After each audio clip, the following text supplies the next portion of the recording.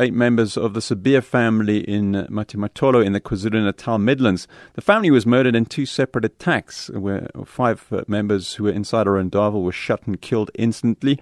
In another homestead just 100 meters away, 5 more people were also attacked in a similar manner. 3 of those people died. The victims range between 2 years old and 58 years of age. Our reporter Hloniphile Fakazi joins us with more on this. You have been out there. I know you filed a story for us on this. Just bring us up to date on the latest kind of situation in the area where these people were killed. Okay, what I can say, we arrived here and it's very quiet, but the both scenes are still cordoned off. Both crime scenes are still cordoned off. Police are still monitoring the scenes. Pathologists are still here taking pictures, as well as forensic investigators collecting evidence. Earlier, we spoke to the Kwa-Zulu Natal police spokesperson, Hloniphile. She said no one has been arrested so far, but they have deployed special task team that will investigate the matter. In terms of what could possibly have led to this happening, have you managed to speak to any of the community? Because from what I can gather, there has been a history of unexplained killings in this area in the past, which is most mysterious. We spoke to the local traditional leader a few minutes ago. We asked the very same question, but he says he denied that. He said we have local cases, usual cases that he sometimes conducts. It's not as serious as this one. This is the first time this thing happening in the area. He haven't dealt with such thing before. I also understand that possibly in the past there have been some sort of, how should we say, neighborhood disagreements between people who live there, but no suggestion that this was possibly a contributing factor in this one? You know, right now, the situation is very tense. There is no one who wants to speak to the media. They're all scared, the residents. There is no, especially today, at least yesterday, there were people, community members around here. But today, it is very quiet and it's raining. I don't know, it's because of the rain. That is why people are not here outside. We do not see anyone.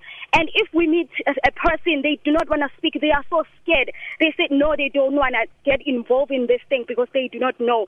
Even right now, the chickens and the dogs are still wandering around the yard in the scenes. There is no one. There is no one in both scenes. Even the community members are not around today. Wow, that's amazing. And one of the things which actually I found quite disturbing about this is that I read a local person having said they didn't realize anything serious was going on at one stage because they're quite used to hearing gunshots. Yeah, they said it's normal to hear gunshots around the area. That is why they were not even alarmed when they hear the gunshots.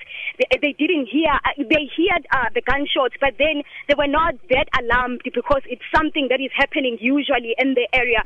So that is why they saw late that the houses are burning. Maybe they saw it. Maybe after a few minutes, the fire started. So that is why they said no. They didn't see. They did hear the gunshots because it's usual in the area. But then no one has been killed. The two survivors of the attacks, if I'm not mistaken. Yes. Is there an update on the health of them? Are there any other family members of this particular family who may actually be at risk? No, we spoke to the brother yesterday. Their brother, but the brother lives in town, not in their area. Okay, so about the survivors, the 1-year-old child who is still crawling, she's still fighting for her life in hospital, and the other teenager who was on the Hloniphile, he escaped unharmed, but right now he is receiving counseling and he is kept in the place of safety. Hloniphile Fakazi is our reporter out there at the scene of the attack. And as you heard her say, police have got no indications of the motive behind it or the identity of the perpetrators. 8 people killed.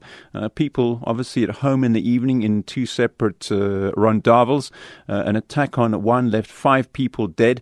An attack on the other rondavel owned by the sister of the woman in the first rondavel. She was killed and 2 of her grandchildren were killed, and police are at a loss to explain it. 24 minutes to 1 o'clock. We cross the border now.